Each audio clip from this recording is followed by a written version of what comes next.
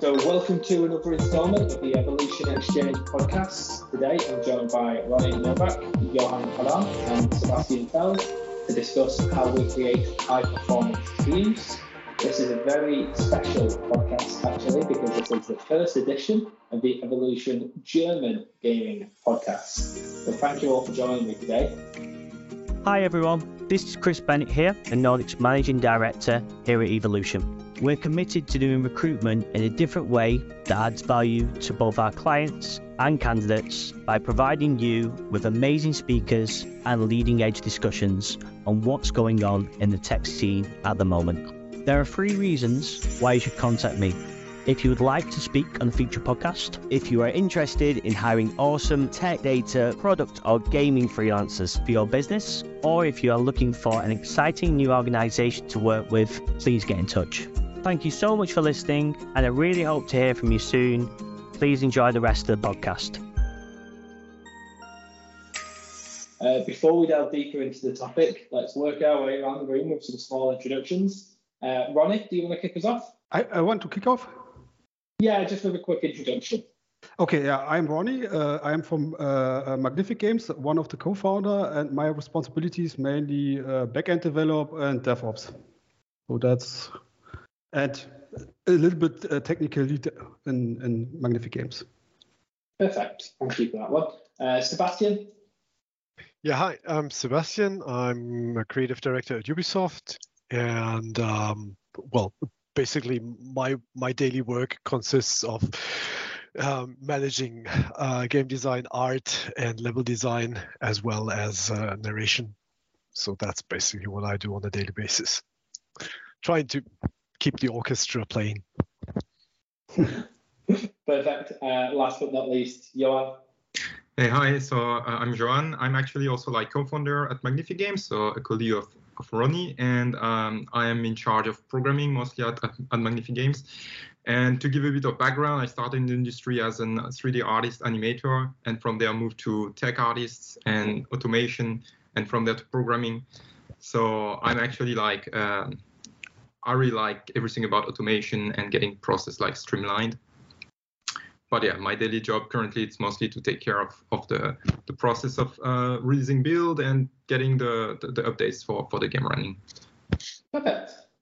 Thank you all for that, guys. So now we've got a bit of context for everyone. Let's move on to the topic in focus. So you've all prepared a question or a statement on creating high-performance teams. We're going to go around the room asking everyone to pose your questions and the reason behind it. So everyone's going to have their own opportunity to give the take on the situation. So Johann, let's start with you and your question. Okay, so yeah, I think one big question about building a performance team would be first to kind of figure out what actually a performance team means. And so for that, how do you measure it? Like what kind of metrics do you use to know if your team is actually performant or not? And basically from there, how do you solve it? Like, are you able to figure out like you are underperforming, following what kind of metrics or what kind of parameters, and from there basically trying to find a solution to actually be performant? And so my question is like, how do you measure performance in a game development team? And it may actually be different depending on the departments, but overall, how do you figure out actually if you are performing or not? Yeah, also I would say that at the end, it starts all with defining the right goals. Also that's for me clear that if you want to measure something, you need to define goals that the team can see if it's measurable. Yeah, that it defines the indicators, will prove your progress. Also that's what I would say is the first thing. What you need to introduce is to define the right goals for the team. That would be, and you need to define realistic goals. Also that's also important. Yeah, what I learned in the past, so that if you define goals, yeah, they are not realistic. So that means if the team doesn't know about what does this goal mean, yeah, it's also not helpful for measurement. So that's. I totally agree. What I found interesting, because I worked for a very long time in the movies industry, I was doing movies and TV series.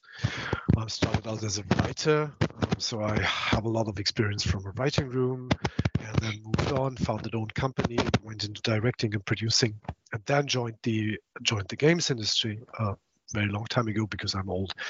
And what I found interesting, or what I tackled at the beginning, is because I worked in art departments, so it's art, game design, level design, narration, and in contact with all the tech side of game development. And I found that a lot of companies are force programming. Sebastian, I think your microphone's cut off there slightly. Still hear me? Yeah, we're picking up a bit of background noise actually. It seems there is like kind of a misconnection or something in your mic. Yeah, slightly. But it started, yeah. No, now we don't hear you. Yeah. Oh well. Now you should hear me. Yeah. Okay. Yeah. When did you lose me? For 1 minute. Okay. Yeah, so you were talking about programming just before Yeah. it disappeared. Yeah, okay. So exactly. So when I joined the industry, I was aware that a lot of, software development workflows and the like was forced on the more creative genres like level design, art, game design, narration. And sometimes that didn't work so well. I was always fighting for, measuring these things differently, the progress, because correct me if I'm wrong, guys, you're the experts in that, because in programming you can pretty much, in a positive way, micromanage things, where in art it gets more difficult. So for me, measuring performance in those departments was a bit different than for programming in text.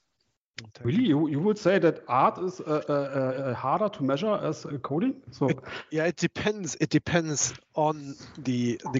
Of course, if you model stuff in 3D, it's different than if you sit down with a concept artist, because this is a very highly creative process. So actually, you could go to a cafe or a restaurant, or just go to a mountain and talk about stuff, have a little bit of piece of paper and draw stuff, and then say, yeah, that's cool, that's going into the right direction.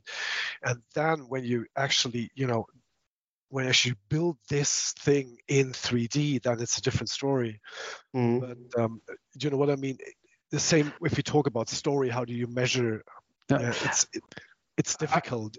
I would say the biggest problem, what I have learned in the last 22 years, is that there's a difference if you develop, let's say, apps. Yeah? Apps where you have a clear, let's say, pattern what you want to develop. Or there's this really, you can write everything down, and then you develop the app. So it's really much more easier to calculate, and then you can also measure, where you can say, okay, this feature takes 1 week, this takes 1 week, then you can also easily scale it up. But the problem is on the games development, you have the problem, okay, you start with a great idea, all in theory. So and then you start with the development, and then you develop the code base, the first features, and then you realize, that is not fun, and then it starts to be problematic, where then you need to change your code, or you need and that is then where it's unpredictable at the end. And then if the decisions, let's say the game designers or the producers decide, okay, we change a feature, and this change has such a big impact on the technique, it can crush every production plan. That's the problem on gaming, where the gaming is something you cannot predict what is the outcome. And what I learned is, okay, some companies trying that with prototyping, so develop small prototypes where you try out, okay, this feature is fun, but that it seems for me it works only for small games. For big games, it's not possible. Yeah. Like, okay, I can give you a concrete example, because I'm working in AAA games. It's if I sit down with a concept artist and we're thinking about, let's say, I don't know, if we want to create a spaceship, and so we can of course give ourselves like a time frame, say, okay, 3 days for a spaceship. But if you want to do something really original, it might take much longer. And for these creative processes in game development, I'm always advocating to not force existing workflows from other departments onto those, because they need different management, if you ask me. Because, and then once we settled for a design, we can clearly, create chunks and say, okay, this is going to be 1 day, 2 days, 3 days to do this in 3D. Perfect. But so this is just something that might have to do with measuring performance, because I think different departments, you have to measure differently the progress of content. Yeah. Because I think like clearly from a pure creative perspective, it's hard to figure out let's say estimation, because here we kind of talking about performance in terms of estimation, and do you reach the estimated time or things like that. If we talk about that for performance, definitely a creative process, it's really hard to evaluate. As you mentioned, Sebastian, you can set up a deadline and say, well, we'll assume that it will take us 2 or 3 days to define these creative visuals, whatever concept for a character or for an environment and so on.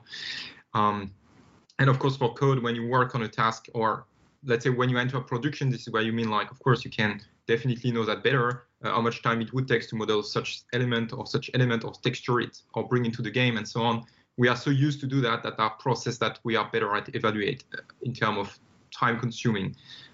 For me, the question kind of evolved to another problem, is like, is actually being performant, is it just about being good at estimation, and so fitting to that estimation plan, and so it kind of come close related to, let's say, the agile framework, where we tend to be on a milestone cycle and sprint system where we try to fit into an expected period of time, 1, 2 weeks, 3 weeks, whatever, an amount of work that we expect to be done at that date? Or is it above that? It is like, basically, how do you get on that cycle, and what is the output of your cycle? Like, are you able, basically, how long can you keep the rhythm of your cycle to produce quality at the end? And is the question is like, do you fit into estimate in the end, or is it more what is the end result? And of course, I think you cannot consider some business more, let's say, key performance metrics there, because if we say being performant is to be economically viable for the game industry, well, we would agree that most of the team then will never be performant, because sadly most of the game are not having like an economical success, and even the team that had won, they have had a hard time to reproduce it. So that's where I'm struggling about, like, measuring performance. And one thing that because today as a programmer and also like doing a bit of DevOps, I realized, like, for example, in the DevOps industry, they have this, what they call like this DORA matrix, that is actually a team from Google, like a develop research and assessment team from Google, that figure out those metrics. I think it was like some years ago, more than 10 years ago now. And they go on mostly about on 4 elements to measure in that case, which is the deployment frequency of your game. So let's say you have a live game, or you are in a cycle of an agile development team, and so it's basically how frequent are you able to release a new version, an update, yeah, maybe to the player or maybe even to your internal team. I think it would work for both. And another element they measure there, it's how much time do it take your team to actually get a change from the time you do it to the time it's actually, let's say, deployed. So let's say for a game, let's say it's in the game, so you decide to add this new feature. So from the time you, let's say, take the decision and make the change to the time that it's actually in the game, where you can test it and measure, okay, was it the right choice? Yeah, let's say in a game production, we could say the time that you are going to iterate on your feature.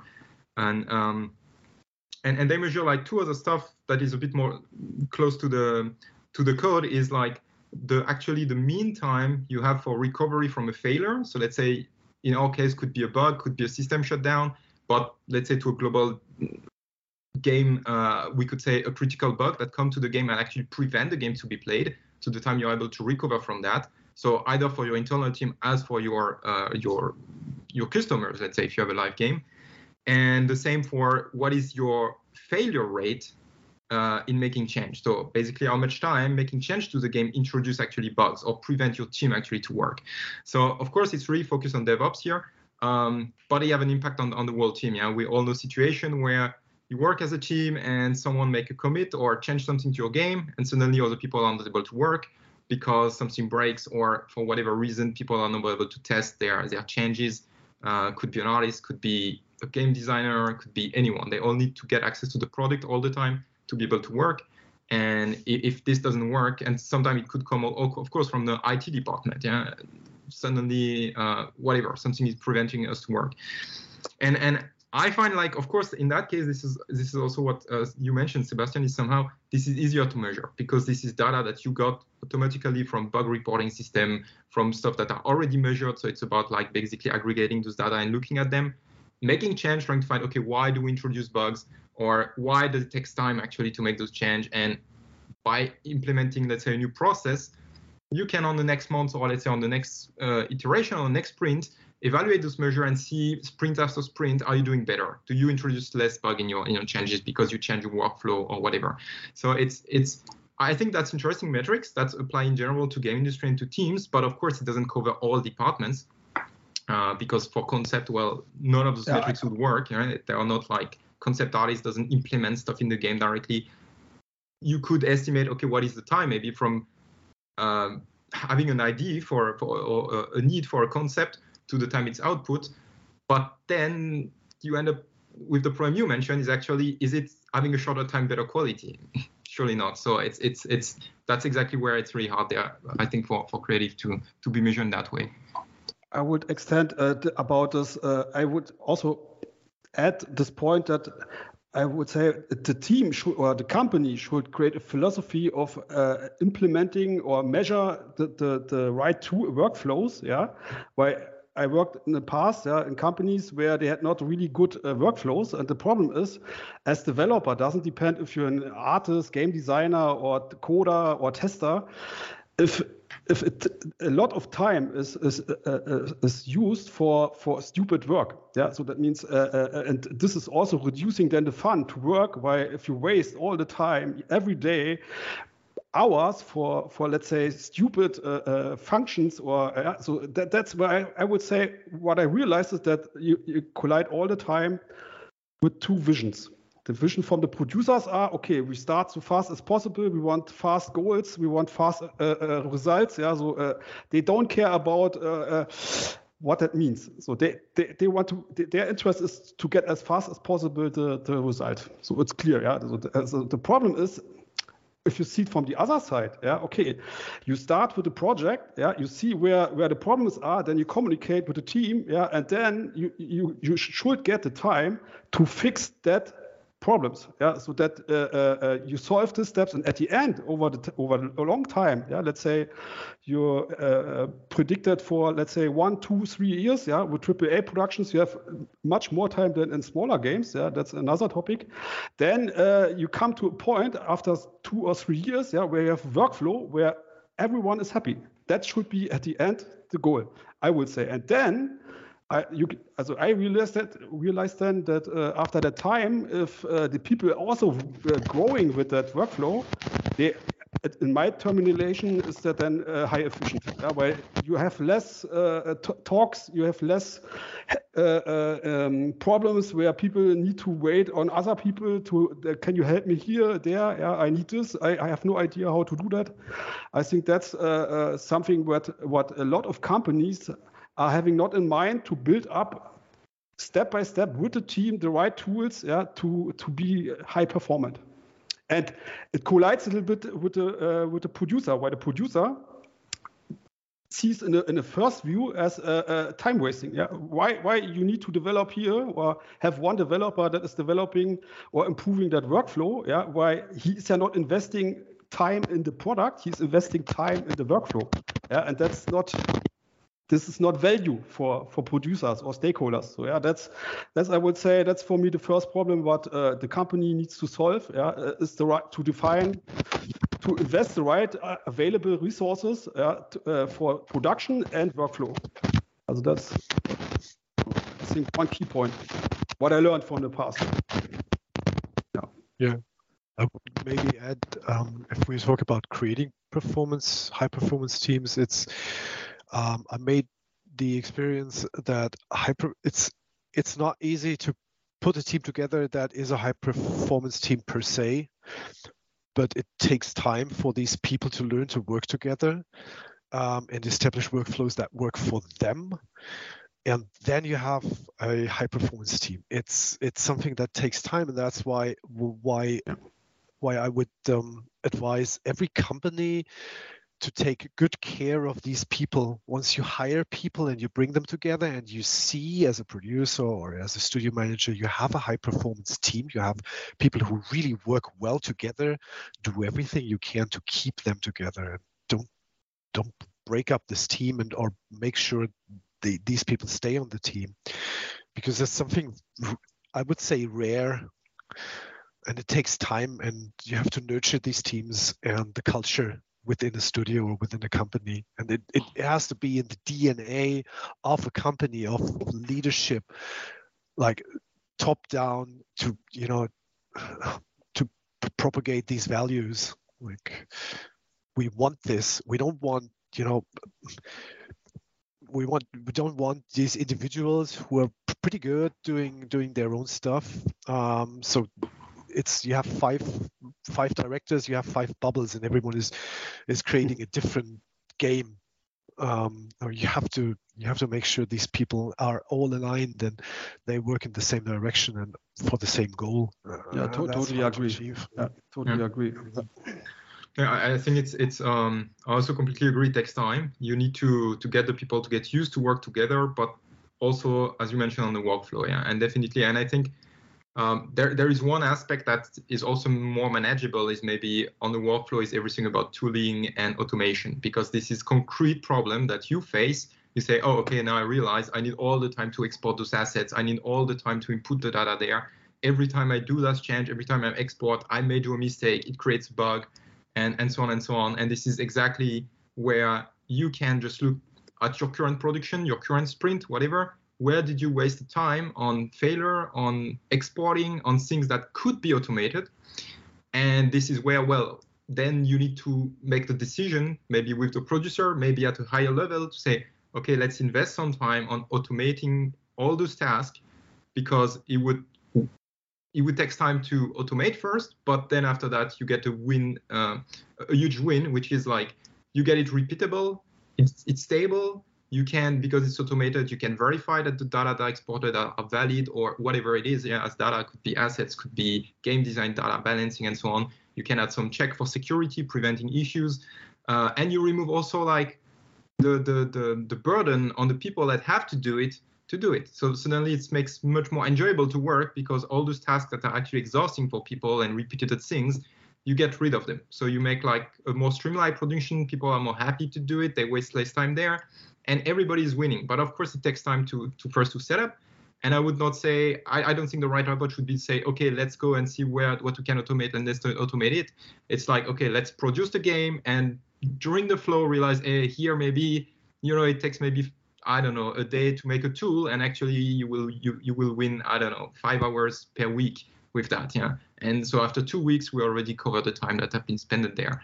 But then you may start to have all the time another issue with this kind of philosophies, like you start to build more and more tool, more and more process that every new employee needs to get in. And the people that have built these tools and process, they also need to be able to transfer that knowledge all the time, because let's say tomorrow they quit the company and everything is not properly documented. So you start to create basically your own dependencies, your own legacy of codes and tools that may not standard in the industry, like using just the normal workflow of a game engine or whatever.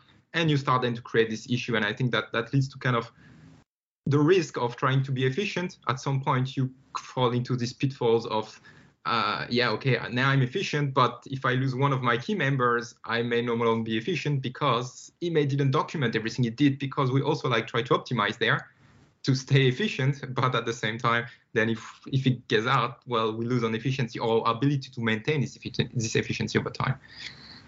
But yeah, Totally agree. But I would say that is what you should define on the beginning. If you found a company, yeah, what is your philosophy?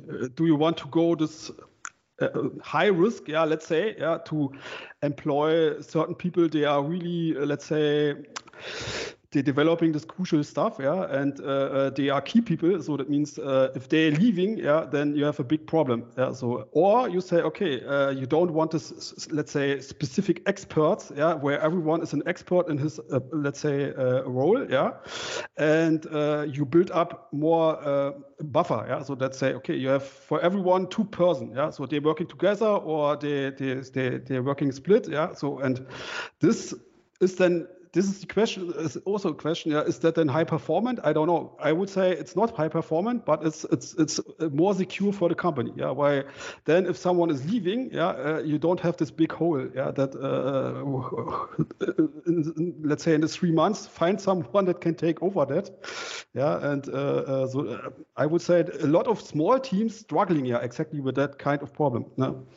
That what I've seen is in big companies, also specifically in America, yeah, these companies are going more this way. Okay, we don't want to be so effective, but we want to be secure. Yeah, we want to secure the money that investors investing in that product. Yeah, so then you be part of a small task, yeah, and not leading one specific feature, yeah, so that the feature is split into such a part that it's not so hard if someone is leaving. That's I would say that's what you need to define at the end.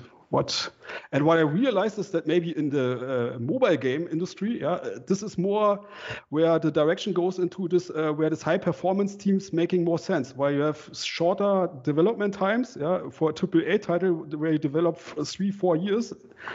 Maybe it makes no sense to have a high performance team where if the developers are leaving the company after 2 years, yeah. You have then you lose a little bit this power of high performance teams. But if you develop half a year or 1 year products, yeah, then it's okay, I would say, to work with such individuals. Yeah, I think it raises a question of team size and, let's say, specialist versus generalist. At Magnific Games, at least we used to be a really small team, yeah, so like 5 to 6 developers maximum, and we tend to really appreciate like to be generalist because it kind of cover one problem, which is bottleneck somehow. As soon as you get people that can do multiple stuff, so whatever your game designer maybe is even able to do some programming, is able to implement things, but also to design them, and maybe even take care of your community sometimes, let's say in an indie team, let's say, or you have an artist that can do 3D, 2D export, skinning, rigging, and jump on any task. It definitely helps on managing any bottlenecks problem. So you're not dependent on, oh, I have my UI artist that doesn't have work next week because there is no new UI to be made and because the guy is only doing UI. And so you all the time need to manage, and then you need to either to have a second project, or you enter in all this production management issue, which let's say also creates some overhead. Yeah, you add more people to manage people, and you tend to grow bigger team. They may do things faster, but if you make a ratio between like how much you spend on people and on human resources in general and what output do you get, well, then you surely lose something. Yeah, but of course, yeah, 5 people cannot do something that 50 people would do in the same amount of time, but maybe on a ratio of how much you spend for that, you usually win with a small team. Yeah, and especially if you are in a phase where you want to iterate fast and do things like that. And that's one thing that definitely arises over time, is also like, so having this generalist covers this problem. Like they are so eager on developing that game that they would jump on any task that is problematic, that needs to be done, whatever the position. They will not just be enclosed into a super specific position. If they have the knowledge, or even just, I would say, even the interest of learning about that to solve that issue, and they have no other task, it's better that they jump on that and broaden the knowledge and participate into producing the game than, let's say, being isolated on their task. Yeah, so it's also one consideration, like team size, I would say, and which kind of profile you get. And I think that's surely why every employment offer is all the time mentioning we want people that are passionate about games, passionate about making games, because this is what it takes. If you're more interested into, let's say, programming than the game, you would surely not be interested in jumping on game design problem or talking about game design issue in the game, or even maybe solving technical art or art related issues. And so that's what I think is key. It's really cool when you have a team that is so motivated about the product that it's giving everything it has. The goal is the product, and it's not my job, my task, or my career even. Let's say that's maybe an idealistic view, but that's where you get a team that also get a common goal, a common direction, and push toward the same reach, the same goal. Cool. Well, I'll jump in there because we had a fantastic discussion on the first question. Just conscious of time a little bit. So moving on to the next question. Ronny, are you ready with yours? Yeah. Also, for me, one big question is really what level of management is to be needed, to be, let's say, in the definition of a high-performance team. Why what I've seen is all the time, okay, you all the time have the problem how you manage such a team. Do you need this management or this management? I don't know. So that's really where I ask you guys, what do you think about that kind of problem? How you manage such a team? I would say it's well, of course, it depends on the side of the team, and I think in that case it's about not blocking the team. It's what it's doing, right? Yeah, but it's also like keeping the focus on the right goals. And so it's all the time the sweet balance, let's say, of the producer, scrum master, whatever people like that's organizing the workload and what people is working on to make sure that actually people stay focused, because as we mentioned, you can also like really fast digress from your main task to go on automation and solving other problems that you may all the time need to have someone else not to tell you to do it or not to do it, but actually to question you on, okay, is it actually the best just to redo that? And it can be actually you as a colleague, if everybody doesn't need to be all the time, I think, the producer. But at best, you want to have a team that doesn't need a lot of management, because the least you have management, the more it's actually, or the least it requires management, means that actually your team is able to work together and solve their problems, know their goal, and doing their stuff, right? So let's say the best goal is to reach a moment where the management get as low as possible. The question is, well, how do you get there? And well, this I also like don't really have a clear idea there, because I'm also used to work in small teams in general, where I never really had like big teams with huge management process or whatever. But maybe Sebastian here, you have surely more ideas on that. Yeah. Microphone. Yeah, we can't hear you there. Can you hear? Das ist irgendwas mit dem Stecker, würde ich sagen. Okay.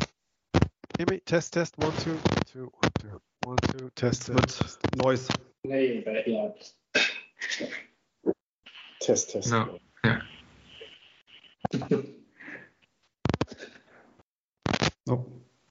No. This is why we have a fabulous marketing team who can edit some stuff. Yeah. I guess the cable is damaged or something. Yeah, like something is with the cable. It means like it's. Yeah, we don't hear you. No. Oh shit. You need to move it around. I think it's on the. Yeah, it's there.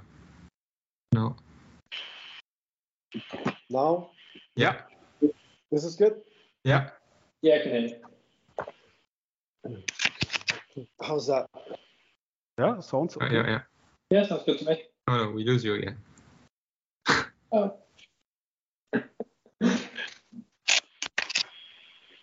Okay. Test 1, 2. Yeah. Nee, wieder weg. Ai. It's coming and it stopped. Yeah. Yeah, it's not having much luck with that at the minute. No. No. No luck at all. How's Yes, that? I'll get this bit edited out. Yeah, I can hear you. Sorry. I'm trying to not touch anything anymore. Where were we? Leadership. One thing I realized working in bigger companies is that once you approach a certain level of management, people tend to be scared. They tend to be scared of many things, and therefore often create problems for the teams, create bottlenecks, to really let teams perform, because it's there's a certain threshold, and then you're in the land of slow no sayers. Can we do this? I'm not sure. No, let's rather not. So rather not is something you hear a lot, and these people most of the time try to surround themselves with people who are no threat to themselves. So that creates a level of leadership that doesn't drive things forward, and then you have something that is the death of high performance teams, because then a high performance team means someone is pushing people to work their asses off until they are burned out, and that's very short-lived high performance team. This is, in the end, it costs you more money than it does any good. So that's a bit my experience. So it seems there's a shift in the way companies think these days. So it's all together with new work and the like, that that companies try to hire people who are, how to say, have more empathy towards their employees and tend to their needs and stuff. So it's a different style of management and leadership, and I think that is the right way to go if you want to sustain, if you want to keep the company going over, let's say, decades. Yeah. What I realized as I worked, let's say, also bigger companies for AAA games, I had all the time the feeling I wasted so much time in meetings, where you sit there and you waste 1 hour every day or two hours every day, and there's not really an outcome. Here's also the point, about the quality of these meetings. What level of detail you talk about, what problems you want to solve, and often I have the feeling, okay, it's like a talking show.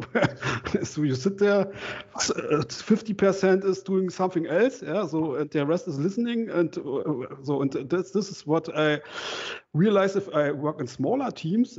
You don't have that so much anymore. So, but there's also the problem in our last project. We had then this problem that we were so, everyone had his tasks, and you communicated once per week at the end. That's also not really cool. Where at the end you lose this contact of working as a team together. That's why I'm all the time struggling currently. What is the right level of management, so that you have someone that is organizing some, let's say, minimum, that you have weekly one meeting where you sit there and you talk about topics, maybe not production topics, but other topics. So why at the end, if everything is fine from the development, so everything is clear, you have nothing to communicate. So that's at the end good, but for the team at the end over a long time, it's bad. Why you lose this connectivity of the people, and especially if you work remote, then it's much more harder. So that's why I think it's also not good. That's why I would be interested to hear more about what the right level is. Yeah. I can just give you an example. I was lucky enough to hire my own team, and we started right before the pandemic hit. So the other half of the team was recruited during the pandemic in lockdown. So everything was full remote. That was something Ubisoft did very well. Like day one, we went into home office, got all the supplies and stuff, and it worked really well. And but then you had the problem, like from a 5-day in the office week to like full remote. And so we tried to find the good way of exactly managing or dealing with having no physical contact at all in the office anymore, but not overdoing it with meetings. And then we just sat together and said, okay, I want everybody's opinion on what do we really need in terms of meetings. And then we just went along. We skipped dailies because I asked everybody, do you want dailies? Do you want to sit every day for 15 minutes and just say, do you have anything to say? No, actually not. Anyone? No, really, I'd like to go back to work. Because it was for some people it's 15 minutes, it's a disturbance if you put it at 10:30. Like people start at, I don't know, 9, 7, 8, and if you really want to finish a task and then you work for 1 hour, then you have like just 15 minutes meeting, you're out, and it takes you like half an hour to get back in, and you go for a coffee, you could do this, I don't know, hang the clothes or whatever. And same in the office. You go for coffee, you sit in the kitchen, you talk to people, and it's just you lose 1 hour. And for some people, it was really efficient not to have that. And then we just decided, okay, what meetings are really necessary? So we did like a weekly meeting at the beginning of the week. We did half an hour at the end of the week, or 1 hour, and just talk about whatever. And in between, it was. I said I'm basically very approachable if I'm not in meetings, so we had these very short ad hoc meetings, just 5 minutes if something needed to be discussed. We did it in 5 minutes. It was very efficient, and so the full remote situation actually helped us a lot, I have to say. Okay. It helped immensely with the efficiency. And it did something else, and I was really happy about that, because that plays into the creating a high performance team. We had more time to talk about personal stuff because we were remote. We could call each other and just for 10-15 minutes or even half an hour talk about personal situation, problems, whatever, private stuff. We didn't do that much in the office. Even though we were together in an open office, we had the coffee room, and it wasn't the same level. So that was something very positive that actually played into creating a high performance team, because less unnecessary meetings, more focused meetings online, that at the same time created a level of togetherness, because we had these feature meetings. So sometimes it was just about that feature. Brainstorming sessions online worked very well, and most of the team was really happy about the way we dealt with this situation and managed and how the team was managed. Because I hear you. Unnecessary meetings, that should be a thing of the past. If there's nothing urgent to discuss, if people just repeat after each other because he said it, but maybe I say too, so that I said something in the meeting. So that's waste of time for everybody. Yeah, seriously. But would you say producer or stakeholder, where at the end, what I sometimes hear a little bit, is that for them it's a little bit hell, yeah. Why at the end they lose a little bit this, So yes, exactly. It was like giving up control. Like exactly. If I can't walk through the office in the morning and look at all my employees and okay, everybody's working. And I'd say some still have big problems with that, but I can assure everybody out there who's still skeptic, just give up a bit of control, and it makes teams so much more performant.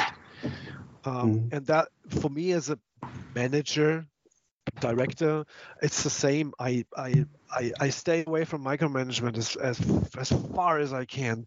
I hire good people because they are capable of doing the work. I always come up with the example of being a conductor at an orchestra. I'm not an expert in the violin. I'm not an expert in the cello. I know how these instruments work. I know what they are capable of, and my job is just to keep them playing. Play together. That's what I like to achieve, and therefore I have to give them room. And the more room I give them, actually, the better they work. This is my experience. I mean, it might be different for for others, but we had also, like, let's say we have similar experience at Magnific Games, because we have been all the time, as I said, a small team, but also full remote team from the get-go. So even if we were all in Berlin, we were anyway working remote and talking to each other also, like in direct, just starting Google Meet and jumping in there and having a talk and just on one-on-one or on two on whatever. So we had, like, let's say, the standard messagery, like messaging system like Slack or whatever, where people say, hey, I would like to talk about that. People are there, people are not there, people join in 5 minutes. Okay. Then we just, like, really get organized on the flow.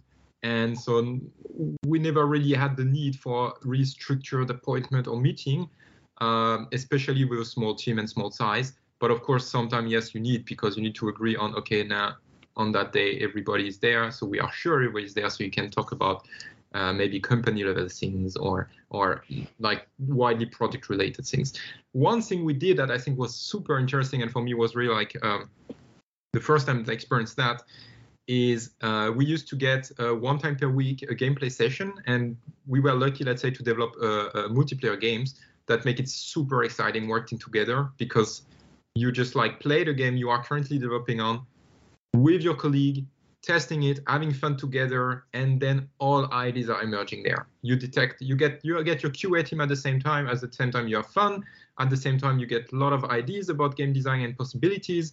And of course, the people that are also saying that are the guys that are going to implement it. So it's not like, okay, I have a great idea, let's do crazy stuff. You all the time maybe see the problem or the risk, but it was a really cool vibes for the team, and going on, and that way we kept going like that for actually many years. Yeah, and so I would say that's definitely an advantage of having a multiplayer game.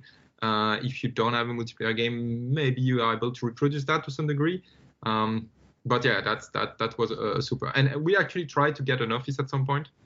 We have been there, but I realized also at some point you also start to lose some efficiency, because you sit next to the other guy and you get into a talk on a daily basis, and sometimes you end up, like, talking for 1 hour or 2 hours about a topic which is not your current release or your current feature, but something that you would like to see in the game in 6 months or maybe never, and then you say, well, we just talked to you just 2 hours maybe for nothing there, and that's about finding the right balance. And I think the working remote maybe helped there to limit actually this, let's say, this digression on talking about things that aren't relevant.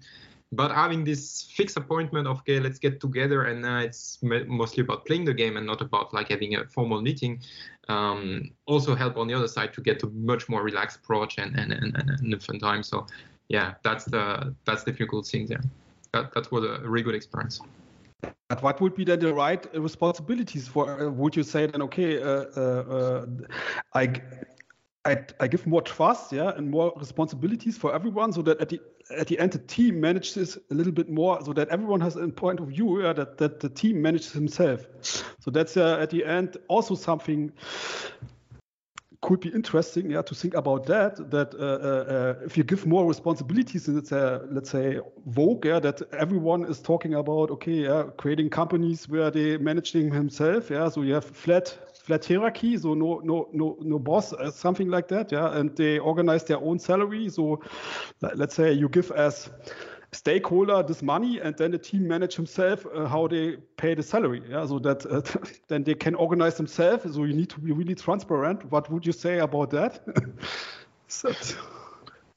That really depends, I think, on the product you're creating. But if you want to hear my 2 cents, I think it's always a good idea to put more trust in your employees, especially if it's people you hired yourself.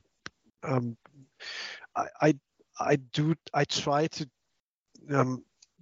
try to trust my gut feeling a lot, because most of the time it doesn't wrong me. On the opposite, it's the opposite. Once I get into, like, overthinking stuff, I run the risk to make a bad decision. So all the people I hired, and I put a lot of trust in them, I gave them a lot of freedom and responsibility, and it just pays out. I think that's and I think it was Steve Jobs once who said, okay, the SRI, the single responsible individual, because if you send an email to two people, like, okay, please take care of that, then it no one will, because everyone thinks the other person is responsible for that. So the more trust and responsibility you put in talented and good people, the more you get out of them. I think this is easy, but it's hard for some old timers and also young leaders and directors, because it's difficult to give up control. It's difficult. You're scared, and then it falls back on you. And then, well, why did you allow that? And I say, because I thought it was a good idea. Well, there you go. It wasn't but in my view, my experience, it works. It works if you hire the right people. And then hiring is, of course, different. It's a big part of creating high performance teams, I think. Hiring processes. And having people there in the specific departments who have a good judgment of people. And of course, it's a surprise bag, but in the end, I think,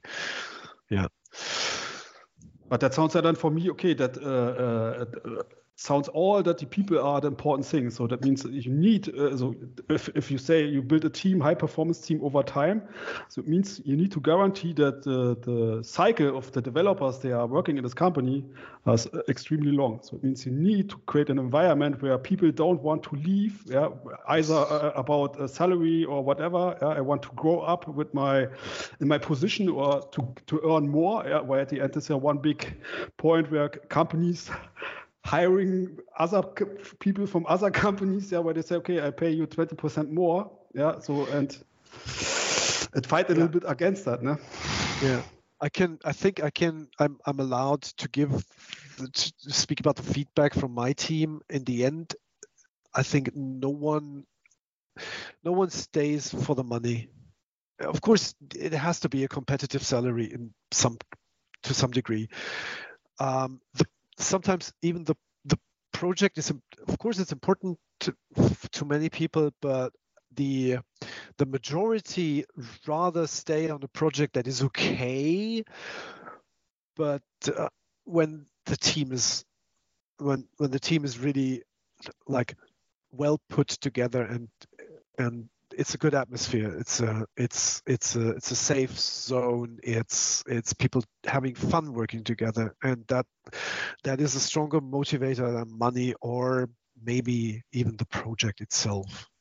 I think definitely. I think at least for me, but I think for many people in general, it's key to have like an environment that allows you to give your full potential. And somehow, as soon as you feel like, oh, I could do better with another team or with other people, or if this management was not like that, or if people would let me alone to do this or that, then that's where, of course, you will start to question yourself. Because in the end, we really love what we do and we want to, I think, naturally to give the best. And when we have the feeling it's blocked because we don't have this potential being unlocked, and I think maybe the manager role is definitely that, as you mentioned, like in an orchestra, right? It's like unlocking the potential of all your members to get the best out of them, and it's finding the right recipe maybe for each people, because it's maybe different, surely, and that's maybe a challenge.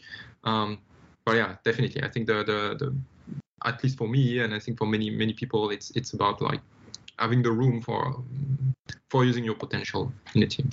Yeah, I also would totally agree that I would say that you need the right leader, that the team has the feeling that they grow together to the next level. So what I learned in the past is, let's say, if I work with younger people together, where I'm a little bit older, so then I maybe not the fastest coder, why I'm too old. Have too many structurings in the head. I think too much in the future.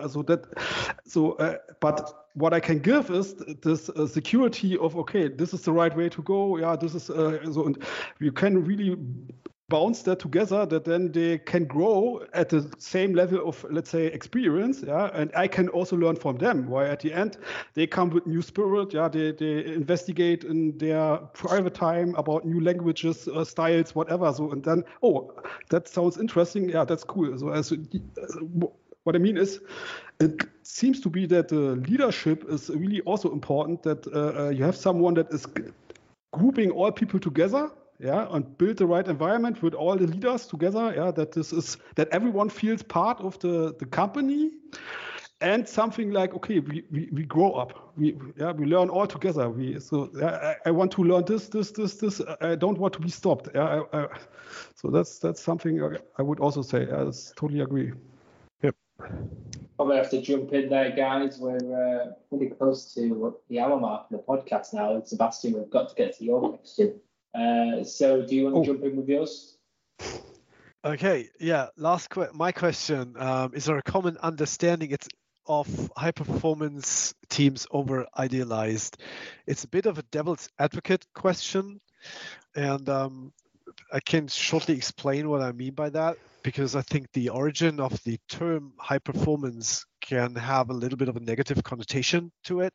Yeah. So it has this kind of connotation with pressure and, burnout and that kind of thing. So I think we should discuss what high performance actually means. We did that, I think, to some degree. But to me, a high performance team is not like the old picture. There's 5 days in the office, 8 to whatever 12 hours sitting behind your desk working, just being focused. This is a high. I don't know how to call that. It's cruel, maybe. It's that sounds pretty cool. And I as I explained before, I made the experience that the more we bring back fun into our work and into the teams by allowing people to actually really do what they are hired for, and clear the way for them. This is my understanding as a manager as well. I'm there to protect them so they can really do their work, and for that everybody is most of the time grateful, and then they perform automatically. So that's kind of my understanding of it, and it has also to do a lot with how to create an atmosphere within a company for these people, because we're always talking about diverse teams.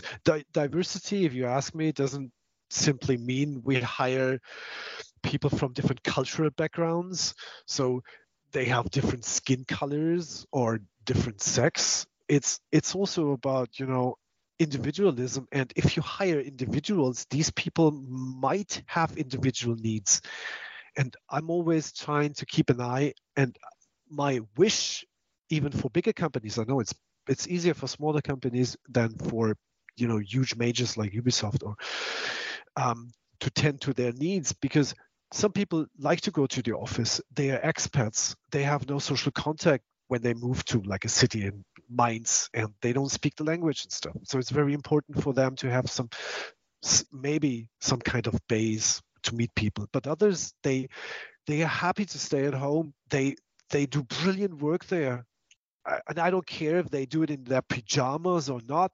I don't care, as long as they are happy and motivated wherever they are, and this is something I'd like to make happen, to make possible within my role as a director.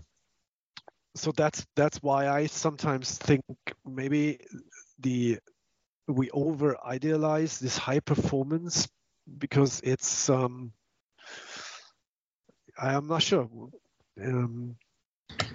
Yeah, I think it's come back somehow to, I mean, when I look at our discussion, I think we talk about performance, then to efficiency, then sometime to about like estimation and planning and so on. And I think, yeah, and in the end to come back to why people stay in a company. So maybe being an efficient team is actually being a team where people like are happy to be and to work. and to maintain this stream of flow of people like, oh, I want to get to the next level. I want to keep working on that. I want to keep doing that, whatever it is. And as you mentioned, it's maybe not about sitting at 8 in the office and at that time, because how many of us got the great idea for development when we are having a shower or walking the dog? Yeah, everybody had that. And we all know that's the truth, because when we are out of the office, when the computer is shut down, our brain is still running and we are still working. And this is out of the time hours of the office. And this is maybe the time when we are getting the most creative idea that will help us on the next day to sit down at 8 and motivated actually to sit down at 8 to get that stuff done, because now we know how we're going to do it. And I think we all had this experience, and this is definitely something that is I think shifting in the industry, and I've been shifting already. I think quite a time ago for all the engineers, and maybe more in America, North America regions, where they are much more flexible on that, and they maybe for this high, let's say, on the engineers role and whatever, they have much more freedom on going, and they are not like so structured into roles. And I think it's definitely moving with the industry, surely after the pandemic, and this is great, and definitely I think like on this over-utilization, yeah, it's also why it's maybe hard to measure, and maybe you measure it in the end with your happiness with your team, right? Absolutely, yeah. And I also think, like, a good example, if we are talking about diverse teams, and if you want diversity, which is kind of maybe the number one buzzword at the moment when it comes to HR and hiring and stuff and creating teams, you can't have a diverse team if you force people to go to the office 5 days a week, because then you have people who like to go to the office 5 days a week, because in the hiring process, would you rather stay at home or go to the office? Give me an honest answer. And if they are really honest and they say, I'd like to go to the office, then you have office people. Okay. But I think it's just an example. I think you need the other group as well, people who don't like to go to the office. And that's but it doesn't just concern the office. It's taking care of people's needs and where to perform best to create high performance teams in the end. And therefore, I think this hybrid thing and the most flexible way, who wants to go to the office, go to the office. If you want to stay at home, stay at home.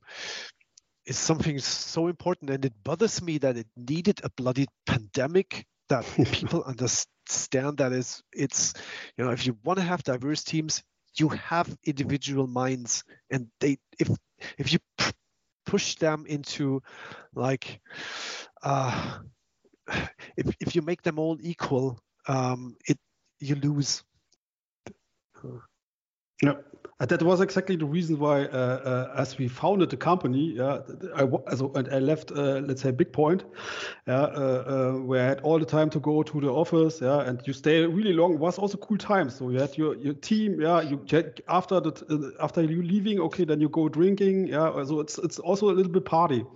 But what I realized at the end, what I also wanted to show is, as I left this company and built up my own company, was to show that for 7 years, that you can fully work remote. Yeah, no one believed that. Why everyone had in mind, okay, if they're playing at home, so then they're drinking beer or whatever, so playing in the garden, so no one is working. So that was at the end, the old times. Everyone, and what the pandemic, what it showed off, that's not true. At the end, if I really like it to work in my timing. You have sometimes you have then the states, where you need to sit together, but at the end, the rest I can organize myself, and that's a lot of people like to work at that in that style, But what I also realized, there are people, they have not the right environment at home. So let's say if you have kids and something like that, so that makes it really hard to have a silent environment where you work like in that way, that they are likely work more in an office, so they don't want to stay at home, or they cannot make a cut. So that's why I think this hybrid is exactly the right way to go, I would say. Yeah, I think so too. Okay. Yeah. Sebastian, sorry, jumping in. Yeah, no, I was just coming back to the over-idealization of high-performance teams. It's of course we do want people who perform at a very high level, and we need that as companies. And but it should be something that comes from their hearts and not from things we not from methods or anything we force them into. And this is why I think these high performance teams, sometimes the understanding is a bit wrong, because it comes from the 19th century industrialization period of time, and today it needs so much more for a leader and for management and leadership to organize teams. And a lot of us have still a lot to learn how to do that. And I hope, and I hope even people in companies who are very reluctant to adapt to the new ways, they can maybe hopefully either they leave by themselves or are removed, but it would do everybody just good to adapt to the new ways. Yeah, I think I'm just listening to you, just was questioning myself. Yeah, how many of my colleagues and old colleagues I knew that I would say they were underperforming because of not being motivated and actually staying in a team.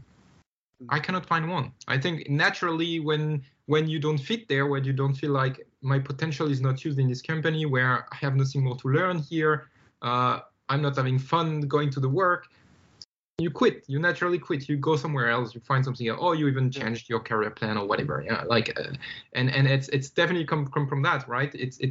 It should be organic and natural, basically, for your team to settle there. Yeah, and so creating the environment, maybe adapting the workflow, setting it's about, I think, the mission about the leads here. It's definitely setting this environment that everybody can use its potential, and they will naturally be there and fit in there, or they will naturally form this environment. Basically, maybe it's giving the freedom and providing what they need, basically, as you mentioned. So that's it.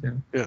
Yeah, but if you're one of these managers or leaders who have all the answers, who are heavily into micromanagement and that kind of stuff, if you don't tolerate any other talent around you, I mean, these are still out there, and it's not a small number. And so yeah, and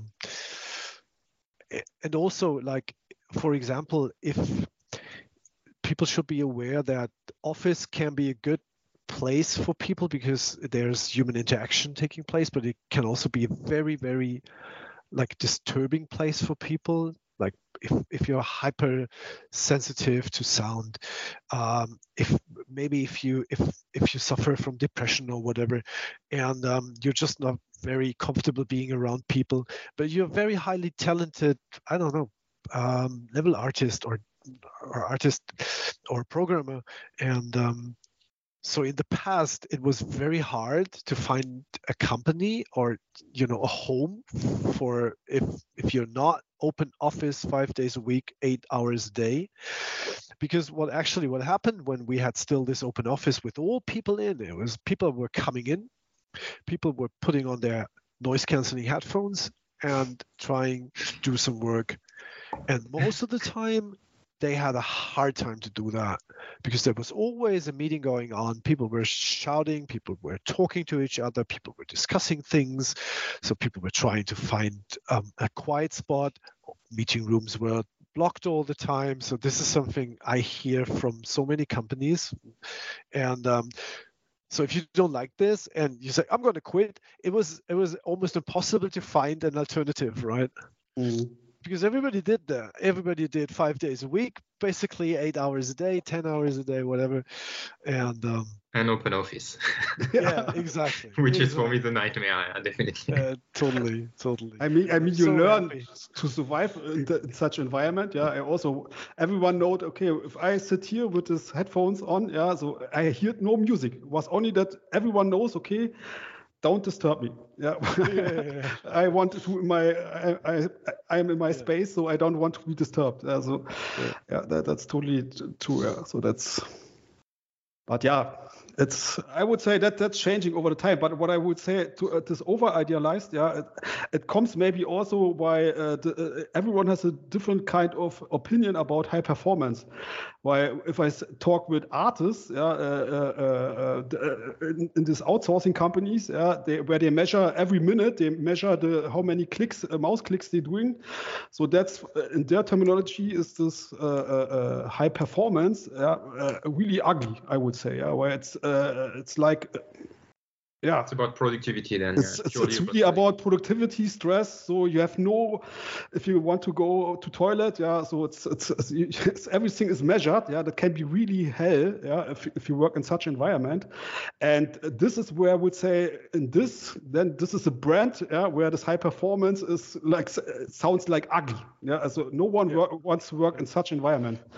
But what we're talking, is a high performance in a different kind of, that's something. Okay, it doesn't need to be everyone is working and you have no plans anymore. So you work as you want. So I think that's the right challenge. What we currently are achieving is to find the right balance between organization, so that everyone has the right way to know what is currently necessary to do, but the rest is freedom. So how you achieved it, when you achieved it, at the end it's necessary that you achieve the goal, and how you achieve it, it's not so important anymore. That's why I think this over-idealized comes exactly from that. That this is pressure. So you work every weekend. So in American companies, it's really normal. We had that in Big Point. That American producers coming. And then they say, okay, the good times for over. The next 3 months we will work every weekend. So okay, fuck. So the whole team. So and you have seen that the people then quit the project. Why they don't want to work in such an environment. That's what I think, like trying to measure basically this performance out of productivity would definitely lead to wrong problem, and I think it needs to go to a higher level, which is maybe more at the product level, and saying, okay, what is the quality, how much iteration do you need, and maybe not how much iteration, but what quality did bring each iteration, and are the team really like basically flowing on building this iteration. And I think it's not too much on how much time did you spend to get the product done, because you could argue that the product is never done, especially if it's a live game. And it's more about like what at which pace do you cycle things, and how things flow in that stuff, because it's not much how much content you put in your next release, how everything runs smoothly. So basically I think the less you need management, the less you need to step into and control. It's actually because your team is performing, right? It's naturally come. It's the more you have to be there all the time, there is a problem. So maybe try to figure out how can you solve this problem, and ultimately you will race toward this performance of flowing. What are the hindrances to your team, and get rid of them step by step. Exactly. I always say, like, if I make myself redundant, I'm doing a pretty good job. Exactly. And I would say with the right tools, you can achieve it really. So at some level, you can achieve it. So that our philosophy is currently really everyone can do everything with one click, so that you have tools where you don't need to type in too much stuff. So everyone can click it. So it's safe. You care about security, so that not so much input. So that it costs a little bit more time, but at the end, over the time, I would say it's why often is also you have the cycles where you have the stress, where you're under stress, and if you're under stress, everyone makes mistakes. Also, the guy that developed that, and that's why I would say it's really something like a vision, in the company to spend there a little bit more time, to care about that stuff, and that solves at the end this problem of wasting time and problems, I think it's to just bounce on that. I think it's about maybe asking yourself, how can I provide a service to my colleague so it makes his life easier. And it's go from all people to all departments. Of course, from coder, it's a bit easier because it's about building a tool or setting up stuff. But game designer, I'm really connected to that also, right? They have to build so many spreadsheets and stuff like that.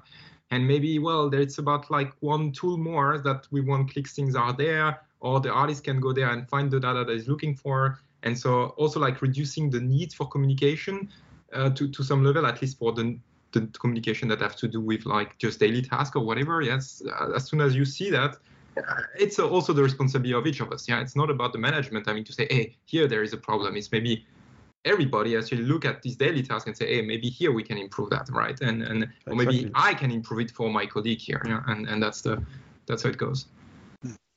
Okay, perfect. Thank you for that, guys. We have run over slightly, so I think it's a good time for me to jump in because I think you guys could keep on going as long as I'd let you, to be honest. But that's been the Evolution Exchange podcast. I want to take this opportunity to thank my guests, Sebastian, Johann, and Ronny, for providing your insights onto the topic. And thanks everybody for listening.